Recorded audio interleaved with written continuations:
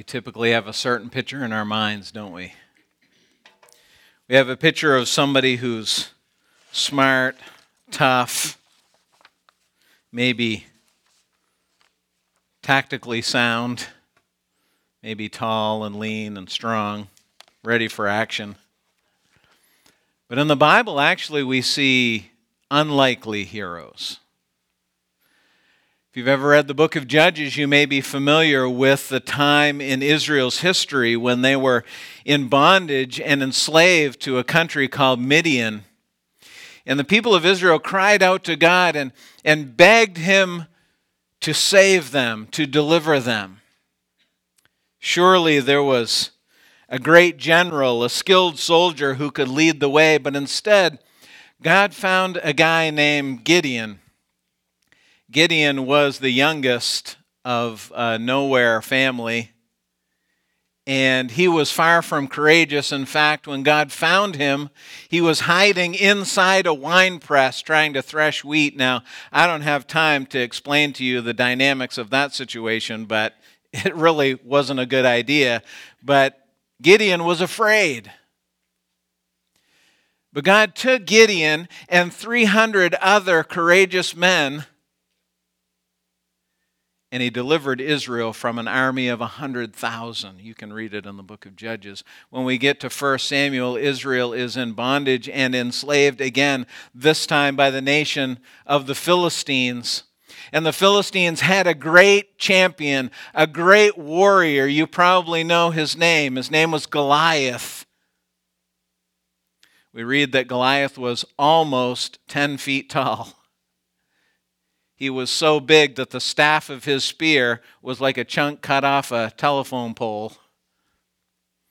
And he wandered up and down the valley, taunting the Israelites and challenging them to send someone out to fight him. And there was no one who would fight him. Until a young guy, probably 15, 16 years old, who was used to being on the backside of the desert with the sheep, wandered in. His name was David.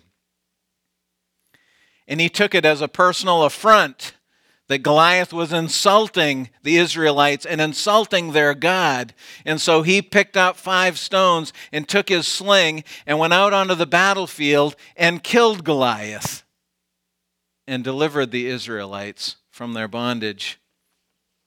If we look at Gideon and David, one thing we realize that they had in common was that it was not their physical characteristics that distinguished them and gave them victory.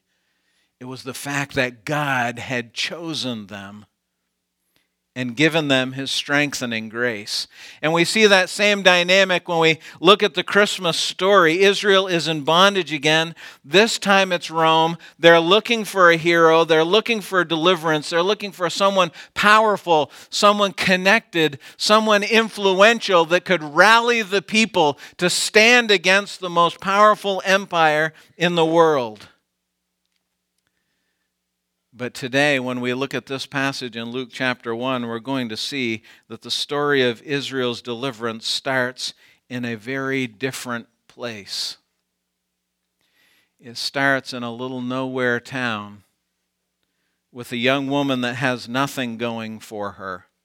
Nothing, that is, except for the matchless grace of God.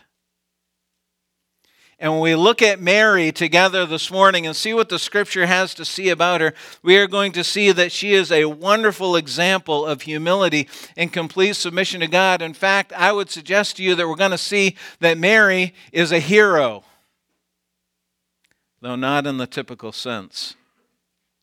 We're going to see what God can do through someone who has yielded to Him. We're going to see that God can do the impossible. And we're going to see that all of the things that the world values are worthless in the economy of God. We will see that God's grace is for the humble. So if you have your Bible, turn with me to Luke chapter 1. Luke chapter 1, and we're going to jump right into the middle of it, just like we did last week with Matthew chapter 1. And we're going to see Luke's account of the moment when Mary learns of God's plan for her, and by extension, his plan for us. So Luke chapter 1, scroll down through till you get to verse 26. And I'll read some verses here for you. Verse 26 says, "In the 6th month, the angel Gabriel was sent from God to a city of Galilee named Nazareth, to a virgin betrothed to a man whose name was Joseph of the house of David, and the virgin's name was Mary." Now, some of this we already know. Some of it you know because they're familiar Christmas passages that you've read before. Some of you are familiar with some of this information because you were here last week and we read some of it and learned some of it from Matthew chapter 1. That is that there is this young woman. She is a virgin. She is betrothed. We talked about that a little bit last week. We find out who she is, though. Her name is Mary. And as we think about who Mary was here, it's difficult to imagine that God could have found a more unlikely person in all of Israel for what he was going to do. You see, many of you probably have heard people say that Mary was likely a teenager. Well, I'm going to tell you that I did a little bit of digging, and it's possible that Mary was as young as 12 or 13 years old. That was the typical age of betrothal in this culture. She could have been as young as 12 or 13. Now, it says that she was from the town of Galilee, or the city of Galilee, in a region called Nazareth. Now, if we were to put that in our terms, we might say, she was from the town of West Paris in the county of Oxford. That's really what's going on here. And if we were to take a little survey of the nation of Israel and we were to think about the region of Nazareth, we would realize that Nazareth was one of the poorest regions in the entire nation of Israel.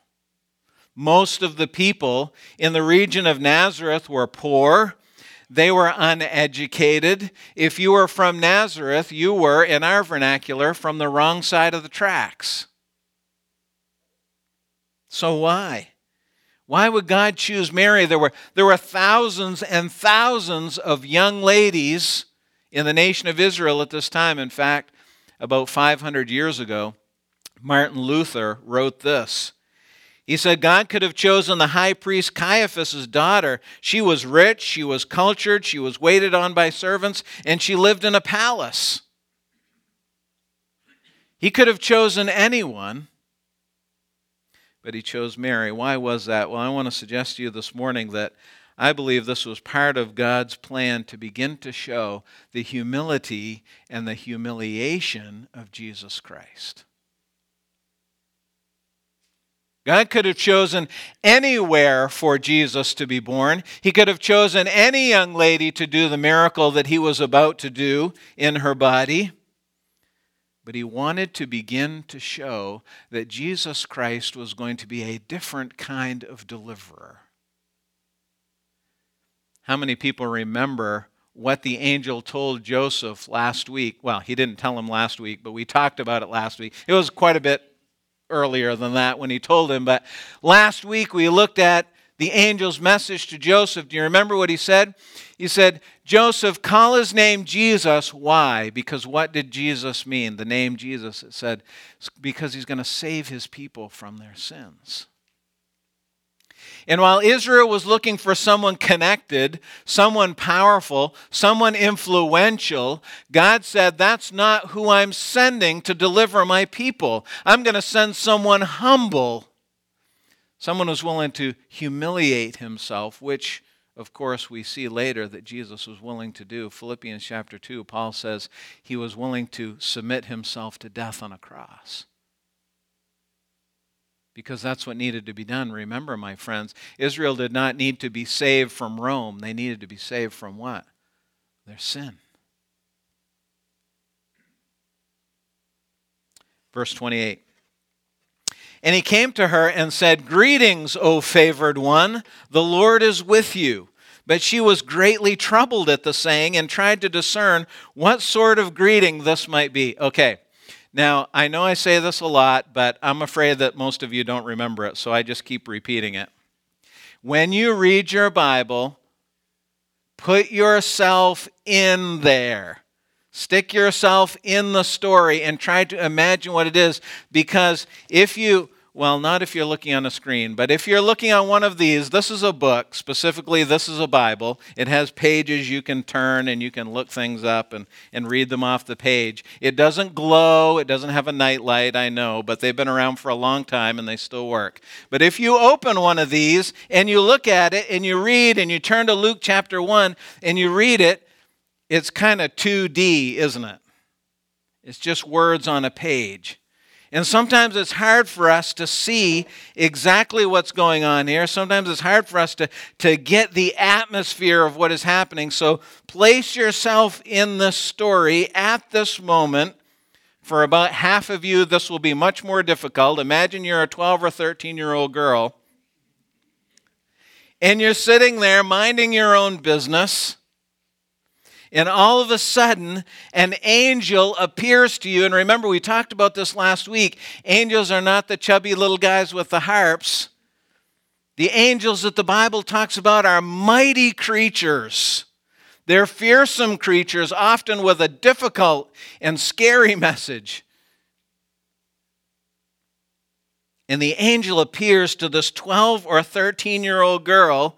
And this is what I tend to see the humor in things. I don't know if you do or not. Looking out at you right now, I'm guessing that most of you see no humor in anything. That's what I'm reading coming back at me. But if you do, I'm looking at this, and here's this little girl, 12 or 13 years old. She's in her very humble home in the poorest part of town, in the poorest region of the nation of Israel. She has no education. She probably thinks that she really has no prospects.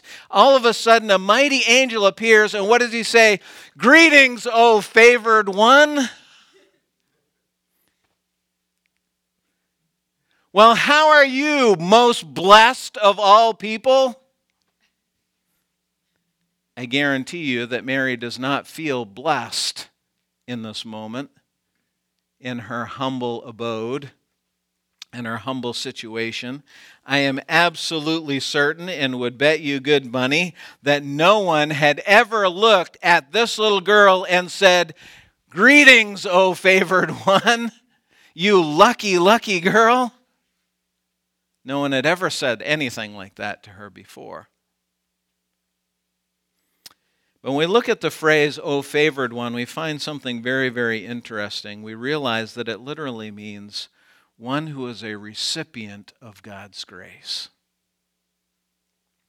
And so when Gabriel comes to Mary, he's not saying, "You lucky, lucky girl." He is looking at Mary and he is saying, "Mary, you have received the grace of God."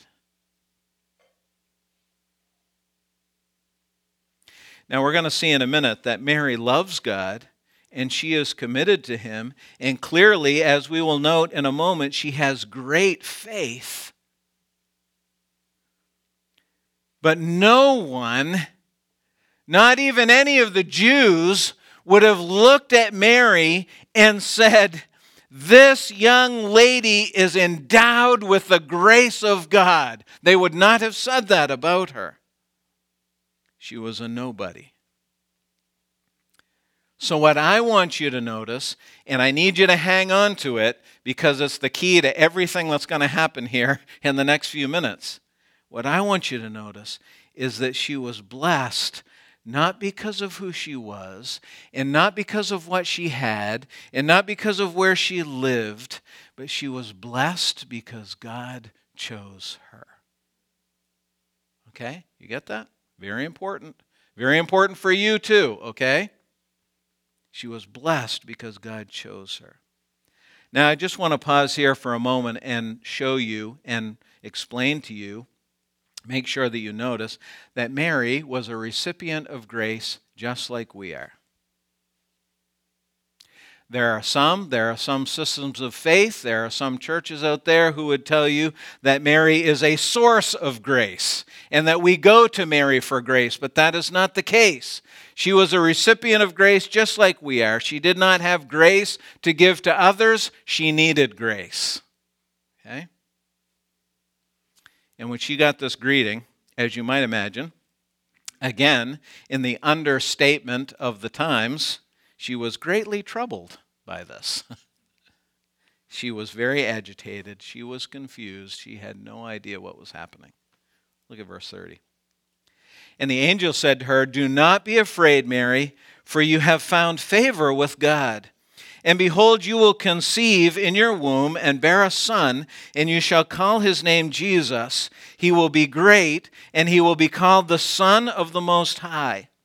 And the Lord God will give him the throne of his father David, and he will reign over the house of Jacob forever, and of his kingdom there will be no end." I want you to notice once again, Gabriel says it even more directly this time. You've found favor with God. That's the same word. You have found grace with God. He has given you blessing. Now again, imagine this young girl receiving this message. Now, Gabriel is kind of downloading a lot of information on her all at once, right? He's saying, okay, I need you to know this. You're going to be pregnant. I mean, just stop right there. Put the period. I mean, already her mind is blown, right? As we're going to see. You're going to be pregnant. You're going to have a son. You're going to call him Jesus. He's going to be great in every sense. And he is going to be the king of Israel that God promised to David hundreds and hundreds of years before. And he is going to reign for all of eternity.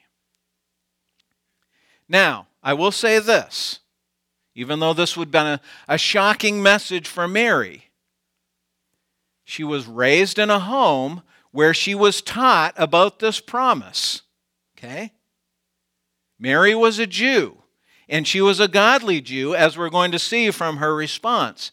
So she was raised and had been taught that God had promised that King David would have a successor that would be on the throne that would reign forever. She was taught that there was a Messiah that she should be waiting for, who was going to rescue Israel. She knew all of this. And she was waiting for it just like all of the other Jews who were faithful. But that this Messiah would come through her, that's the part of the story that she didn't know. That's what was shocking to her. Imagine how overwhelming all of that would have been if Gabriel had come to Mary and just said, the Messiah is coming and he's going to reign over all of Israel and sit on his father David's throne for all of eternity. She would have said what? Nobody have any idea? She would have said, yeah, all right. This is what we've all been waiting for. Why are you telling me? Shouldn't everybody know this? But it was going to be through her. That was the part that was overwhelming. But look at her response. And this is how I know, this and some verses we're going to read in a moment, this is how I know that Mary was a godly little girl. That she loved God and that she was full of faith even at her young age. Because look at her response. Mary said to the angel, "How will this be since I am a virgin?" How is this possible? She didn't say, wait, what? The Messiah is coming? No, that was good with her. She was waiting for that. She was ready. But she said, how can it be me? How can it be me? I'm a virgin. I'm not married. Now, let's pause here for a minute because many people for hundreds and thousands of years have tried to deny the virgin birth, have tried to deny what we're talking about here this morning. And one of the ways that they try to deny it, that they try to explain it away, is by looking at this word, this Greek word in this passage that is translated in our English Bible, virgin. And they look at that word and they say, hey, wait a second, this word can also be used to simply describe a young married woman, or young unmarried woman, rather. Not necessarily, if you're following my train of thought here, not necessarily a young woman who has not been intimate with a man. That can just be used for a young unmarried woman. But you need to understand something here. For Mary and all devout Jewish girls, the fact that she was unmarried meant that she was a virgin.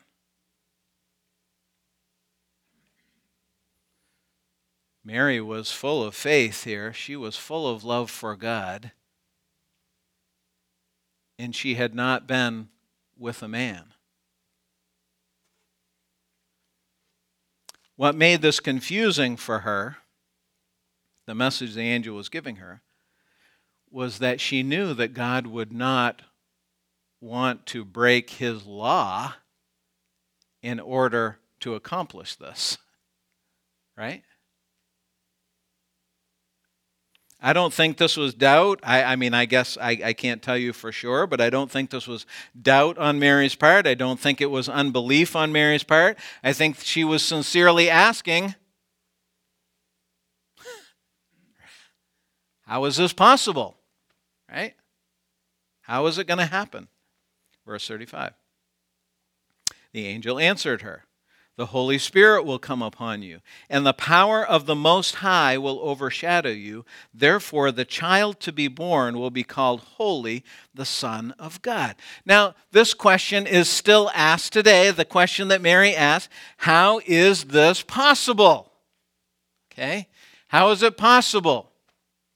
We understand how this happens. We explain it to our children when they become the appropriate age. This is how babies are born. How is this possible? But actually, the answer is very, very simple. If you believe in the power of God. The physical body of Jesus Christ was conceived in a miraculous creative act by the power of the Holy Spirit. That's the answer to the question. How is this possible? Now, the power of the Holy Spirit, Jesus' human body was conceived in Mary's womb. To preserve his holiness, he could not have been conceived any other way. But to be a man, he needed to be born of a woman. And so the virgin birth preserves the deity and the humanity of Jesus Christ, which is essential to our salvation. It was a miracle. Verse 36. And behold, your relative Elizabeth, in her old age, has also conceived a son, and this is the 6th month with her, who was called barren.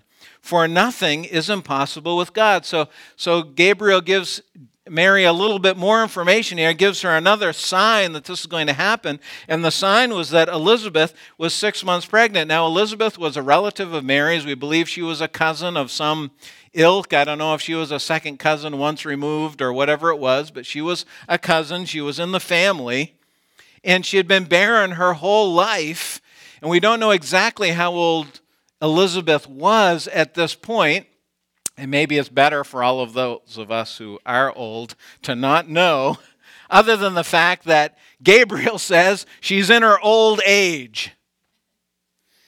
And earlier in the chapter, when we read about Elizabeth and her husband Zechariah, it says they were both old. So let's just leave that with the Lord. She was old, okay? She wasn't having children. She had never been able to have children, and now she's past the time when even if she could have had children, that she could have children, so she couldn't have children. It was over. But she's pregnant. 6 months pregnant, in fact. And what does Gabriel remind Mary and us of here? Did you see it in verse number 37? Did you see it? Did you see it? Nothing is impossible with God. He can, by his power, cause a virgin to conceive. He can, by his power, cause an elderly woman to conceive. He can, by his power, do anything that he purposes to do. Verse 38.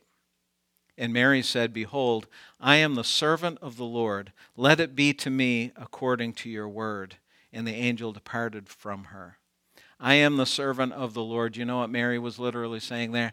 I am the Lord's slave. Here I am. Let it be.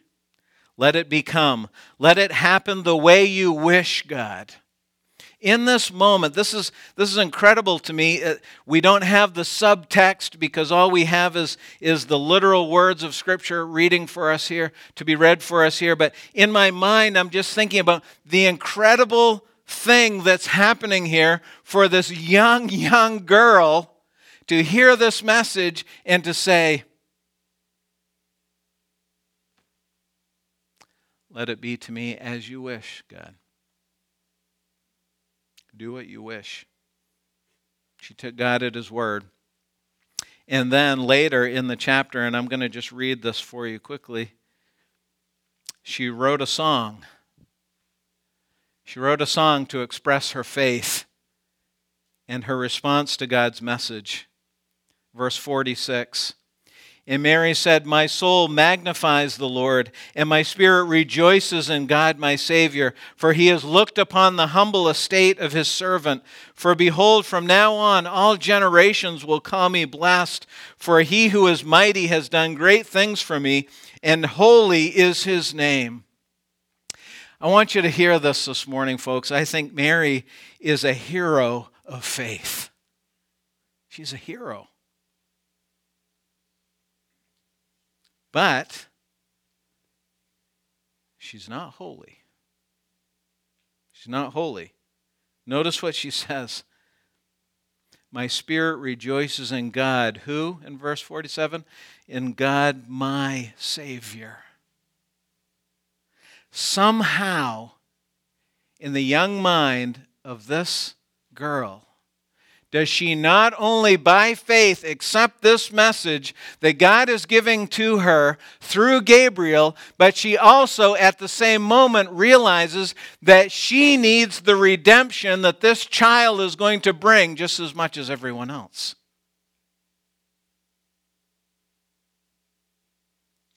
She's just a girl who loved and trusted God. Notice what she says. You've looked on the humble estate of your servant.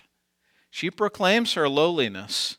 She proclaims her unworthiness. She proclaims her undeservingness. She knows it. Now, some people have looked at that phrase, from now on all generations will call me blessed. And some people make whole doctrines out of that. And well, that's why we worship Mary, and that's why we should pray to Mary. No, you miss the point if you say that, because you're not reading the whole verse. Remember what blessed means. It means having been a recipient of God's grace. All generations will call me a recipient of God's grace. Now keep reading verse 49. For because he who is mighty has done great things, and holy is his name. When we look back at Mary, we should call her blessed. We call her recipient of God's grace. Why? Because of the amazing things that God did through her. She praises and magnifies God. Mary should not be venerated. Even in this moment, she knew it was not about her. It was about God. Verse 50, and his mercy is for those who fear him from generation to generation. He has shown strength with his arm. He has scattered the proud in the thoughts of their hearts. He has brought down the mighty from their thrones and exalted those of humble estate. He has filled the hungry with good things, and the rich he has sent away empty. He has helped his servant Israel in remembrance of his mercy, as he spoke to our fathers, to Abraham, and to his offspring forever. She praises the strength and the power of God. She says, He lifts the humble and He humbles the proud. And He has shown with the miracle of the virgin birth that He never forgets His people. Can I tell you something that you probably already know, but that you need to be reminded of? God's grace is for the humble. God's grace is for the humble. Are you willing to be His servant? Are you willing to submit to Him and to His will, to give up control, to live for God no matter what people think, to do right even if it means suffering, to say, I place myself in your hands, God? Can I just direct your attention back? Did you notice that Mary didn't object? Think about what she was saying yes to. She was saying yes to the humiliation of a pregnancy out of wedlock. You might say, well, wait, thousands of women do that all the time now. We've removed the stigma of that, but in Mary's culture, that was huge, the humiliation. She was saying yes to be branded as an adulterer. She was saying yes to, at best, losing her husband, at worst, being killed. But she didn't ask for an easier assignment. She humbled herself and she trusted God for the impossible. Nothing is impossible with God. Is there an impossible thing in your life? You need to understand that there's no sin that He cannot forgive. There's no relationship that He cannot restore. There's no physical need that He cannot heal. There's no financial need that He cannot meet. There's no ministry that He cannot bless. There's no sinner that He cannot save. He's the God of the virgin birth. He can forgive, restore, heal, bless anything in you that needs it. Because our God is the God of the impossible. Do you believe that? If you believe it, if you say you believe it, are you willing to act on it? To do what you need to do? To humble yourself? To set aside your self-reliance? To set aside your self-directed thoughts? To place yourself in His hands fully and truly? To the God who can do anything?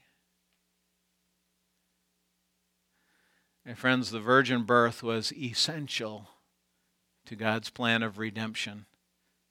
We could not be saved without the birth of this child, holy because of His immaculate and perfect and holy conception. But the virgin birth speaks to us of more than that, even so, in every moment of our lives, and that is simply this, that God can do anything that He wishes to do. Nothing is beyond the realm of possibility in your life. This morning, I want you to take that as a challenge and a comfort. Nothing is impossible with our God. Would you stand with us? We're going to close our service this morning by singing a song of praise to the one who does the impossible, the one who deserves all the glory and honor. When she